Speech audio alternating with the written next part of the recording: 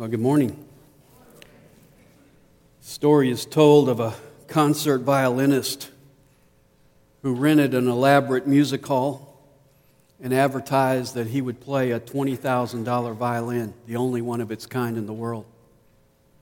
He came out before a capacity crowd and played exquisitely. When he was finished, they gave him a standing ovation that just kept going on and on. He bowed, and then, a la Pete Townsend, he took the violin and smashed it and stomped it to pieces and walked off the stage.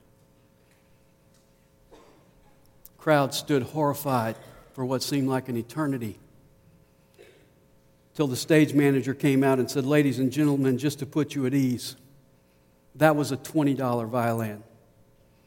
We found it at a flea market this week. He will now return and play the $20,000 violin." Well, it was already clearly established that they couldn't tell the difference, which was the whole point he was there. You see, it isn't the instrument, it's the artist. And that same point has been echoed over and over as we've reviewed the background and qualifications of Jesus' 12 disciples. None of them is qualified. None of them is ideal for the part. They are totally deficient for the things that Jesus was calling them to do.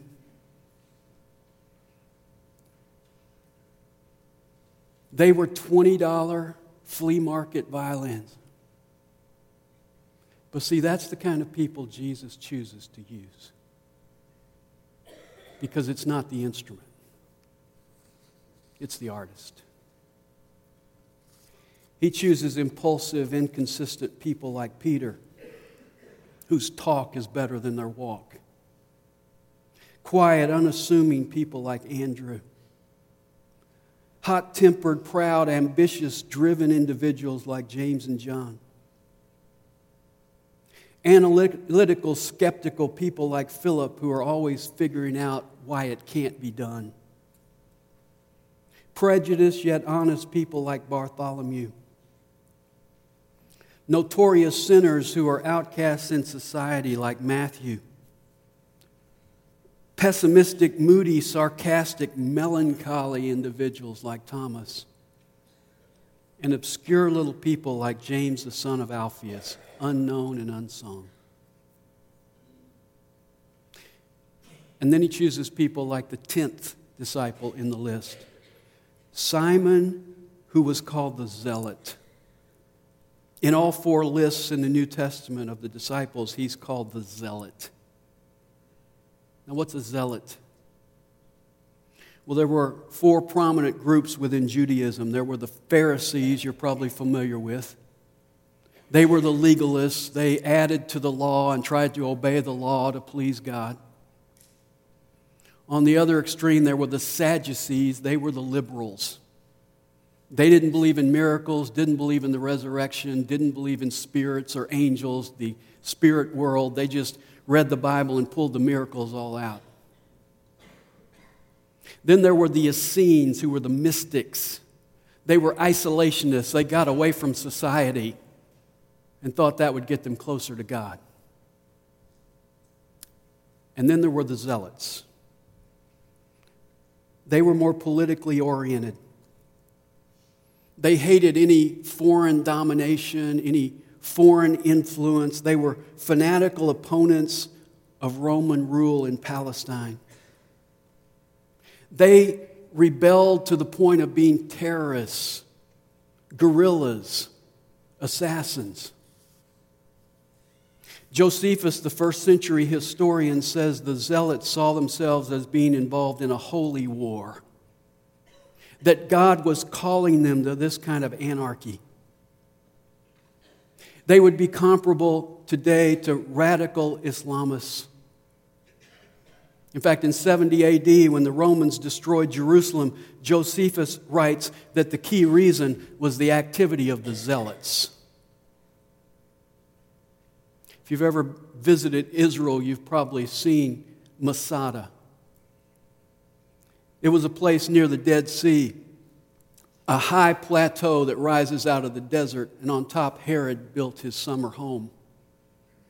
In 73 AD, after Jerusalem was destroyed, the Zealots went to Masada, overthrew it, and took over on top of this huge plateau. When the Roman army finally came to overtake Masada, their leader, a man by the name of Eleazar, called for a group suicide. And rather than die at the hands of the Romans or be turned over to the Romans, they killed their wives, children, and themselves, and 960 perished. So their name was appropriate, zealots. Zealous ones, full of zeal. Well, that's what Simon was. He was a political activist. He was a revolutionary. He was a terrorist. And we're not told anything else about him in the New Testament. He was apparently a radical guy. He was an all or nothing kind of guy. I imagine he initially followed Jesus because he thought Jesus was the leader who was going to overthrow Rome. But he found Jesus to be a greater leader with a greater cause. And so he switched allegiance. Was he a transformed man? Well, we know he got along with Matthew. Matthew would have been a polar opposite. Matthew sold out to Rome and became a tax collector for Rome. So apart from being another disciple, this is the kind of guy that Simon would have killed in a dark alley. They got along as disciples. Tradition says he preached in Syria and Mesopotamia, traveled as far as Persia, where he was martyred by being sawn in two. He maintained his zealous attitude. He just switched his loyalty to the kingdom of heaven. The 11th disciple in the list is Judas, the son of James.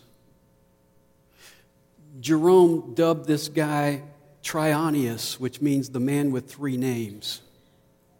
Because in the list in Luke 6 and Acts 1, he's called Judas. In Mark 3, Mark calls him Thaddeus. And Matthew in Matthew 10 calls him, in the King James, because it's in the older manuscripts, Lebbaeus, whose surname was Thaddeus. Now the name Judas means Jehovah leads. Thaddeus is from an Aramaic word, thad, which is the word for the female breast. So he was breast child, which probably indicates he was the youngest in his family. And Lebbaeus is from the Hebrew word leb, which means heart. So he was heart child, close to the heart.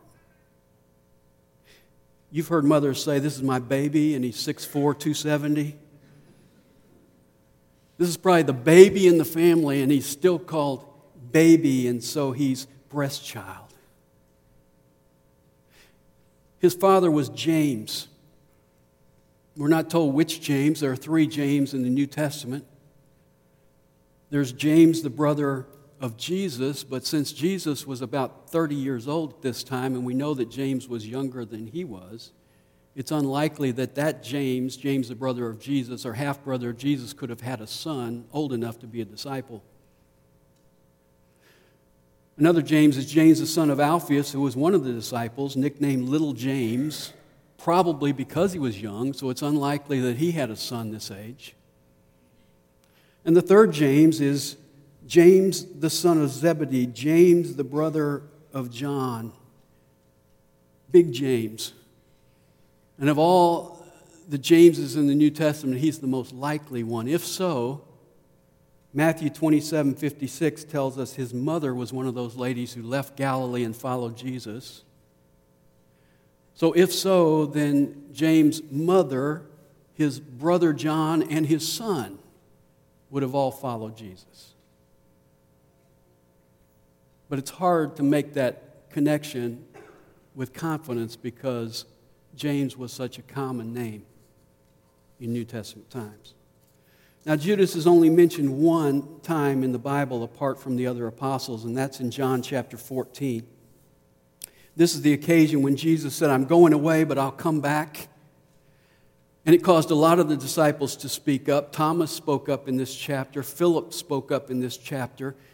And if you look at chapter 14 and verse 19, Jesus says, "After a little while, the world will no longer see me, but you will see me. Because I live, you will live also." And then in verse 21, he says, "Whoever keeps my commandments, this is the one who loves me, and I will disclose myself to him." So Jesus says, in a little while, the world's not going to see me, but you're going to see me because I'm going to disclose or manifest myself to you. And then look at verse 22. Judas, not Iscariot. Now, how would you like to go through your life clarifying, I'm not that guy? This is Judas, but not Iscariot. That's probably why he liked breast child better. He speaks up and says, "Lord, what then has happened that you are going to disclose yourself to us and not to the world?" Now, he asks a question. There's two possible ideas behind this question. One, he may be asking, how? Because the disciples were imagining that Jesus would set up an earthly kingdom. That's why when Jesus said he was going to die, Peter rebuked him, because you can't die, you're going to set up your kingdom. That's why James and John asked for the best seats in the kingdom, because they were anticipating it soon. That's why the disciples were always arguing about who was the greatest, because they envisioned their rank in this earthly kingdom. And so he says, well, how is this going to happen? How can you set up your kingdom and sit on the throne of David and the world not know who you are? So he may be asking how. Or he may be asking why. Because he says, I'm going to disclose myself to you, but not the world. And maybe he's saying, why us? Why this group of $20 violins? Why would you choose to reveal yourself, disclose yourself, manifest yourself to us and not the world? And Jesus' answer in verse 23 is, if anyone loves me, he will keep my word, and my Father will love him, and we will come to him and make our abode with him. In other words, Jesus says, God lives where he's loved. So Judas obviously lacks understanding, just like the rest of the disciples. But he does have enough insight to ask how, and maybe he has enough humility to be asking, why us? Early church historians tell us that he preached in Arabia, Mesopotamia, Persia, and Syria, where he led King Abgar to the Lord. The king's nephew was upset about his conversion, and so he took Judas and imprisoned him and later had him killed. The symbol for Judas is a big club, because the legend is that he was beaten to death for his faith in Jesus Christ. Which brings us to the final disciple, Judas Iscariot. He had a common name. In fact, the previous disciple had that same name. As I said, the name means Jehovah leads. What a paradox. Because he was the antithesis of his name. His name meant Jehovah leads, but he didn't follow. And that name, thanks to him, is no longer a common name. Parents don't name their sons Judas, because it is a byword for betrayal. He turned a great name, Jehovah leads, into a name that is despised in human society. His father's name, according to John 13:2, was Simon. Iscariot was not his last name. They didn't have last names in the first century. Iscariot is an Aramaic word. It comes from the root ish, which means man. And so he was the man of Kerioth. Kerioth was the name given to a little group of villages in southern Judah, about 23 miles south of Jerusalem. Now that would make Judas the only one of the disciples that is not from Galilee. And as we said last week, Judean Jews tended to view themselves as superior to Galilean Jews. That's illustrated in John 7:52, where the Pharisees try to insult Nicodemus by suggesting that he was from Galilee. So there was a natural divide socially between Judas from Judea and the other disciples from Galilee. Now, if you look at the four lists of the disciples, Judas is always listed last. And he always has a comment about his betrayal, because that's his brand mark and will be for all time. He was the epitome of disaster. He is the classic example of lost opportunity, of wasted privilege. He is the most tragic figure in all of the Bible. A dark blot on the pages of history. Jesus said in John 6:70 that he was a devil. Jesus called him in John 17:12 the son of perdition. And if that isn't bad enough, Jesus said in Matthew 26:24, it would have been better for him if he had not been born. You say, well, why did Judas follow Jesus? Well, we don't have his call recorded in the Bible. We can only guess that he was attracted to Jesus. He was among that large group of disciples that followed Jesus before Jesus narrowed it down to the 12. And there were many other false disciples, according to John chapter 6. But when they left, Judas stayed. What attracted him to Jesus? I imagine that probably like Simon, he was attracted to Jesus because he thought there was going to be an earthly kingdom. He saw Jesus' power. He anticipated the kingdom, but he saw it to be a kingdom in the now. And so he was after that kingdom, not for the kingdom's sake, and not for Jesus' sake, but for his own sake. He had his eyes on what he might gain for being in the inner circle. He had his eyes on what he might gain by being in on the ground floor of this kingdom. You see, he only saw Jesus as a means to an end, and the end was his personal gain.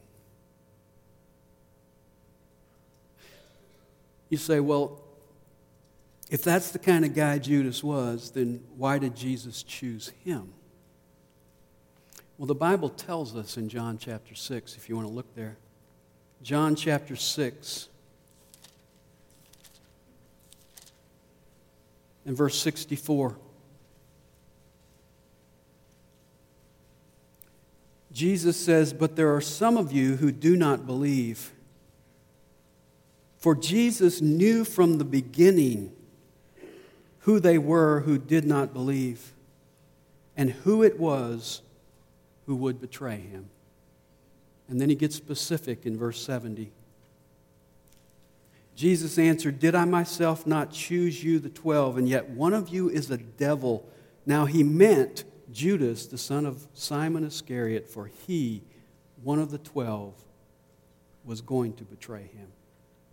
Jesus knew from the beginning which one would betray him. And then look over at John chapter 17. This is Jesus' prayer in the garden to the Father the night before he's crucified. And notice what he says in verse 12. While I was with them, I was keeping them in your name, which you have given me. And I guarded them, and not one of them perished, but the son of perdition, so that the scripture might be fulfilled. The son of perdition. The word perdition means lostness. It means utter, complete, irreparable lostness. And to be the son of something meant you had that very nature about you. The sons of thunder were thunderous. Judas is the son of lostness. By very nature, he is lost. You see, Jesus didn't have him and then lose him. He was never found because he was always lost. And so Jesus says, I didn't guard him. I didn't protect him. And he perished. And notice, Jesus says that the scripture might be fulfilled. What scripture?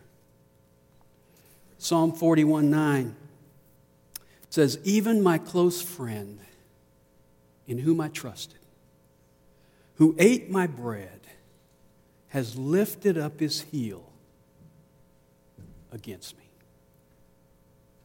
Psalm 55:12 says, for it is not an enemy who reproaches me, then I could bear it. Nor is it one who hates me, who has exalted himself against me, that I could hide myself from him. But it is you, a man my equal, my companion, and my familiar friend. And Zechariah 11:12 even sets the price at which he would be sold, 30 pieces of silver. Jesus knew that Judas would betray him, and that is the exact reason why he chose him. You say, well, if Judas was the son of perdition, it must have been pretty obvious. And this son of lostness probably stuck out like a sore thumb. No. He didn't have 666 tattooed on his forehead. He looked like all the other disciples. He fit in. In fact, look at John chapter 13. John chapter 13. This is the night before the cross. They're having the Passover meal together. The disciples have walked with Jesus for 3.5 years. And verse 21 says, when Jesus said this, he became troubled in spirit. And he testified and said, truly, truly, I say to you, that one of you will betray me. One of you 12 around this table right now will betray me. And they said, it's Judas. We knew it all along. No. Verse 22, the disciples began looking at one another at a loss to know of which one he was speaking.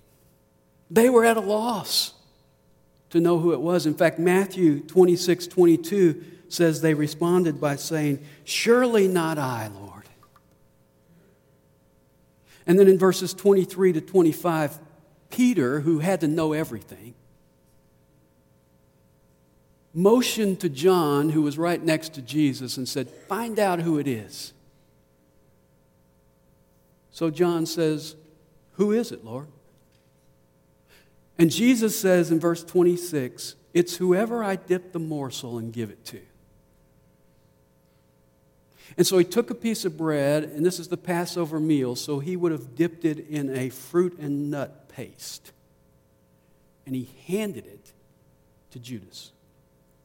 And he said to him, what you do, do quickly. And Judas got up and went out, and the Bible says it was dark.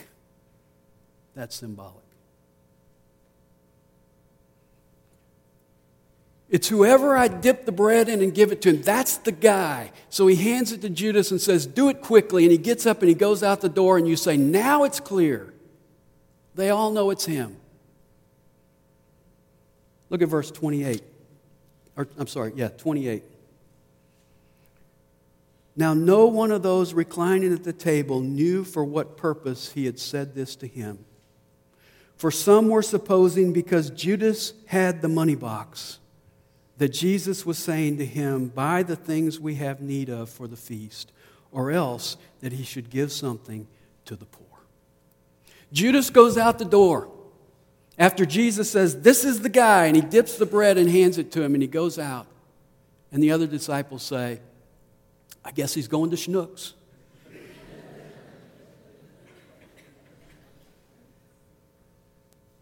See, the point is that outwardly, Judas looked just as good as all the other disciples.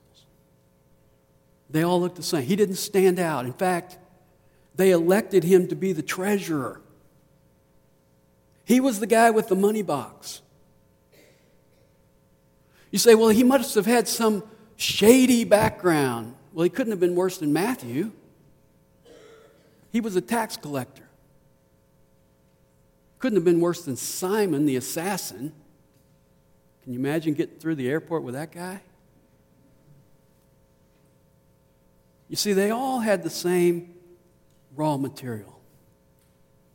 They were all $20 violins.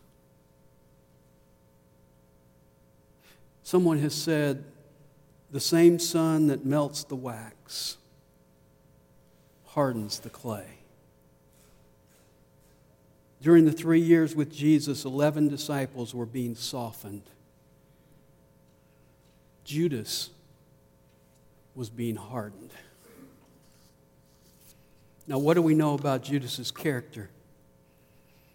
We'll look back at John chapter 12. This is the first time we have any record of Judas doing anything or saying anything. Jesus with his disciples are in Bethany, the home of Mary and Martha. And Mary takes a pound of costly perfume. And she breaks it open and she anoints the feet of Jesus, and then she lets her hair down and she wipes his feet with her hair. This beautiful expression of sacrificial worship. And look at verse 4. But Judas Iscariot, one of the disciples, who was intending to betray him, said, why was this perfume not sold for 300 denarii and given to poor people? Now, what do we learn about Judas? He's greedy. He can't see the value in worshiping Jesus, but he can see the value of that perfume. He says it's worth 300 denarii. A denarii was a day's wage. 300 days' wages. This was more than a year's salary that perfume cost. Now, Matthew 26 tells us that all the disciples said this. So I assume Judas said it and all the other disciples went, right. We agree. But the difference with Judas was his motive. Look at verse 6. Now he said this not because he was concerned about the poor, but because he was a thief. And as he had the money box, he used to pilfer what was put into it. Wow. This guy stole directly from Jesus. He had the money box that funded their food and their travel and all of those details, and he used to take money out of it. He was greedy. But on top of that, he was a hypocrite, because he makes it sound like he's concerned about the poor, And he only cares about one person, and that's himself. And so Jesus says in verse 7, let her alone. She's anointing me for my burial. You'll always have the poor with you, but you won't always have me. What's Jesus saying? He's saying worship takes precedence over benevolence. It is the primary thing. And what's interesting is Matthew 26:14 tells us right after this incident, it must have been the straw that broke the camel's back for Judas, because right after this incident, it says he went to the chief priests and he said, how much will you give me to betray Jesus? And they handed him 30 pieces of silver. He said, I'm getting out of here, and I'm going to take something with me. Now, why did the chief priests need Judas? Well, if you read the Gospels, it tells us over and over again that they tried to take Jesus. In fact, Matthew 21:46 says, and when they sought to seize him, they became afraid of the multitudes. So whenever they tried to capture Jesus, there were people there, and Jesus was popular with the people. And so they needed someone on the inside. Someone who knew Jesus' activity. Someone who knew when he would be by himself, so that they could take him apart from the crowds. And Judas stepped up to be that man. I don't know if they intended him also to be a witness at the trial. Luke 22:6 says he began seeking a good opportunity to betray Jesus to them apart from the multitude. So again, we see his greed. He sold Jesus for money, 30 pieces of silver. As a footnote, Exodus 21:32 says that was the price of a slave. Look again at John 13. John 13, verse 2. During supper, the devil, having already put into the heart of Judas Iscariot, the son of Simon, to betray him. Judas is sitting at the table with the other disciples, and in his heart, he's thinking about betraying Jesus. And you know what happens next? Verse 4, Jesus got up from supper, laid aside his garments, took a towel, girded himself, and washed the disciples' feet. Utter hypocrisy. Judas is there thinking, how can I betray Jesus? And Jesus washes his feet. And then you remember when he got to Peter.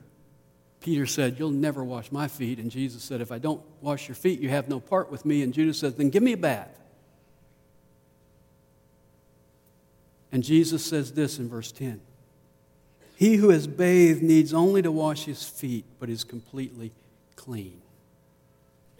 You don't need a bath spiritually once you've had one. All you have to do is wash your feet, because they get dirty when you walk through the world. And then he said this, and you are all clean, but not all of you. For he knew the one who was betraying him. For this reason he said, not all of you are clean. You're all clean, but there is one of you who hasn't had a spiritual bath. And then look finally at Matthew 26. This sobering picture of Judas Iscariot. Matthew chapter 26.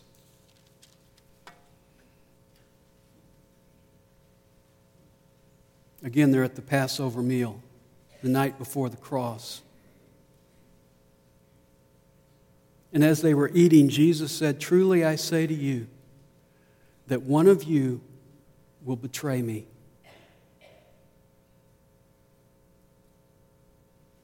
Being deeply grieved, they each one began to say to him, surely not I, Lord. Surely it's not me. And then in verses 23 and 24, he says, it's the one I dip my hand with in the bowl. That's the one. And then notice verse 25. And Judas, who was betraying him, said, surely it's not I, Rabbi. And Jesus said to him, you have said it yourself.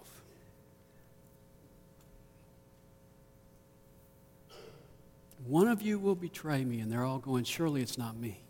They're all grieved, thinking it might be them. Surely it's not me. And Jesus says, it's the one who dips his hand with me. That's the one. Judas does it, and then he says, surely it's not me. Utter hypocrisy. But if you'll notice in verse 22, the other disciples said, surely it's not I, Lord. And Judas says, surely it's not I, Rabbi. Rabbi means teacher. Judas didn't call him Lord because he wasn't his Lord. Then slide down in the chapter to verse 47. Now they're in the garden. While Jesus was still speaking, behold, Judas, one of the 12, came up accompanied by a large crowd with swords and clubs, who came from the chief priests and the elders of the people. John 18:3 tells us this was a Roman cohort, which would be 600 soldiers. Verse 48. Now he who was betraying him gave them a sign, saying, whomever I kiss, he is the one, seize him. Immediately Judas went to Jesus and said, hail, Rabbi, and kissed him.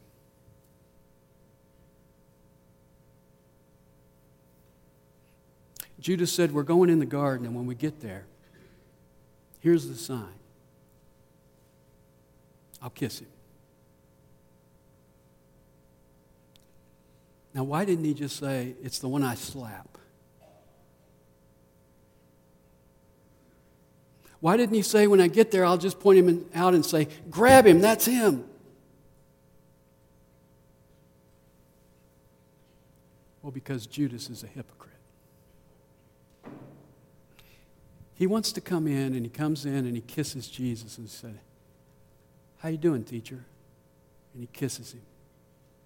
And then when they grab Jesus, he can step back and say, wow, I didn't see that coming. He's a hypocrite.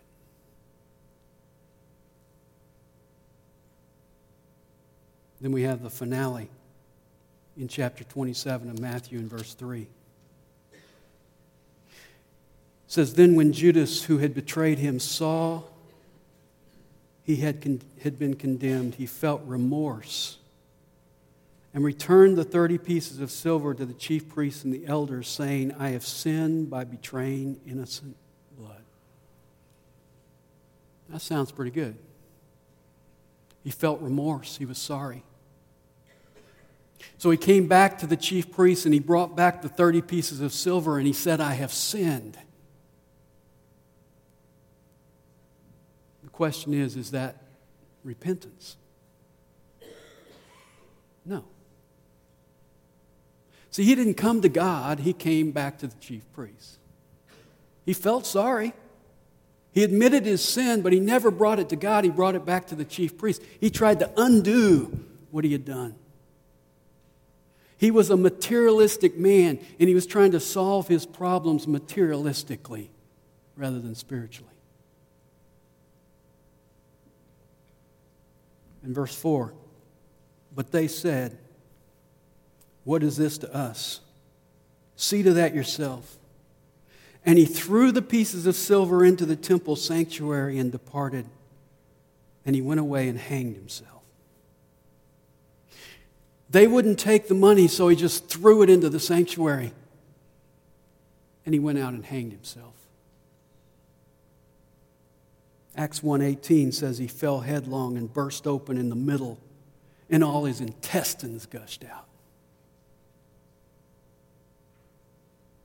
Say, how did he hang himself and fall? Well, I assume, because you have to get elevated to hang yourself. I've never tried it, but I'm assuming, that he went out to a precipice. And maybe there was a tree there. And he tied the rope on a branch over the precipice. And then he jumped out to hang himself. And when he hung himself, the weight of his body broke the limb. And he hung himself, but then he fell. And the Bible vividly tells us his intestines gushed out. Meanwhile, verse 6 says, the chief priest took the pieces of silver and said, it's not lawful to put them into the temple treasury since it is the price of blood. Now they're getting lawful.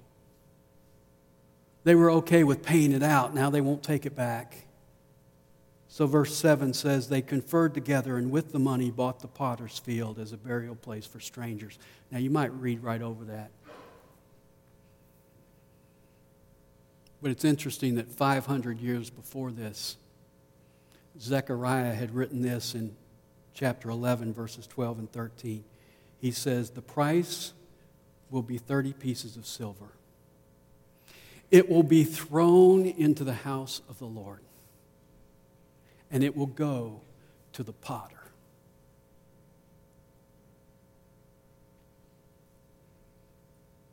Now, the question I want to ask this morning is, what was Judas's problem? What was his problem? You say, well, he was a $20 violin. Yeah, he was a $20 violin. But Jesus specializes in $20 violins, so that wasn't his problem. All the rest of the disciples were $20 flea market violins. They had plenty of flaws. They were selfish. They were greedy. They were proud. They were hot-headed. You see, the problem with Judas and the tragedy of Judas was lost opportunity. He spent 3 years walking with God incarnate, and he never connected.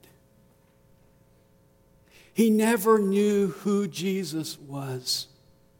He never surrendered. He never responded to his love. And when it came right down to it, he sold Jesus. He chose to gain the world, and he lost his soul.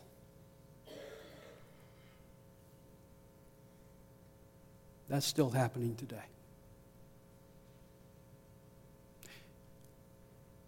I would suggest that's happening in this room this morning. Let me share a poem with you. It may not be for silver. It may not be for gold. But yet by tens of thousands the Prince of Life is sold. Sold for a godless friendship. Sold for a selfish aim. Sold for a fleeting trifle. Sold for an empty name. Sold in the mart of science. Sold in the seat of power. Sold at the shrine of fortune. Sold in pleasure's hour.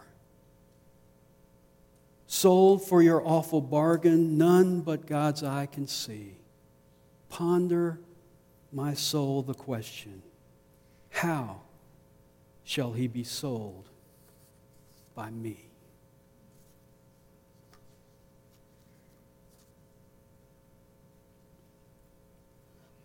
Acts 1:25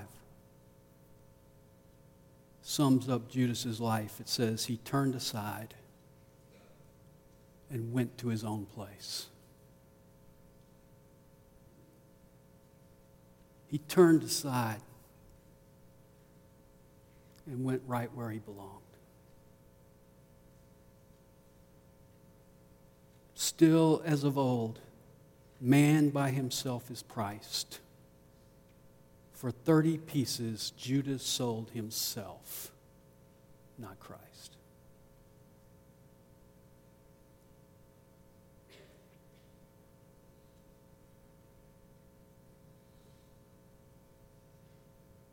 Well, that concludes our look at the qualifications of the 12 disciples.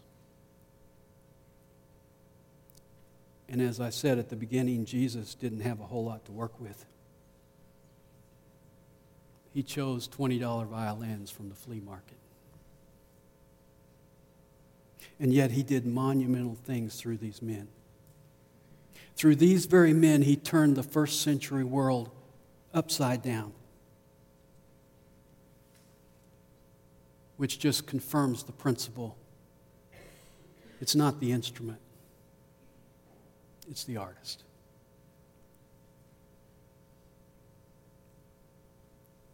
So let's be honest this morning. Each one of us, at best, is a $20 violin.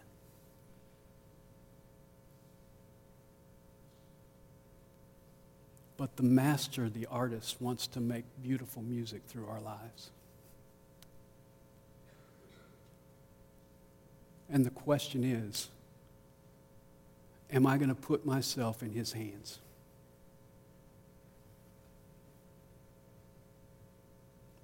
Am I going to follow him?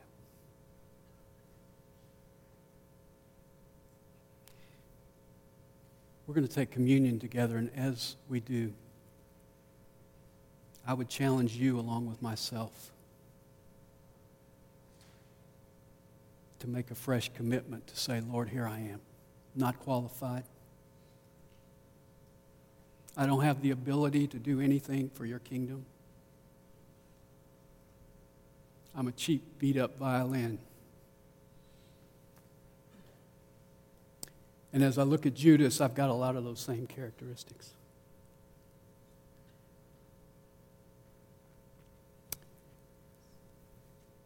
But I'm going to say with the disciples in John 6, Lord, I'm not running away, because where could I go? Because you have the words of eternal life.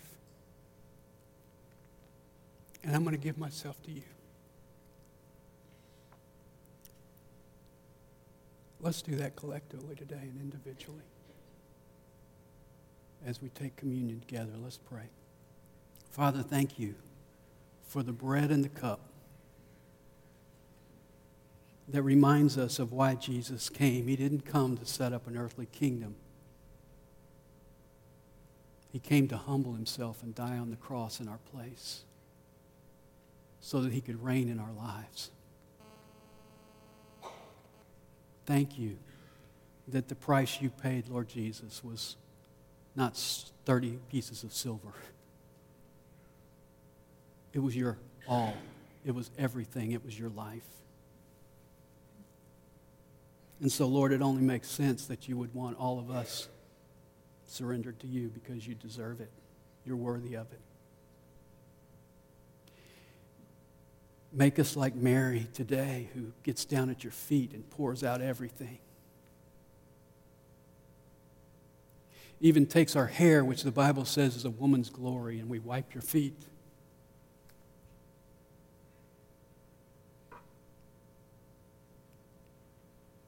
Because we want to decrease.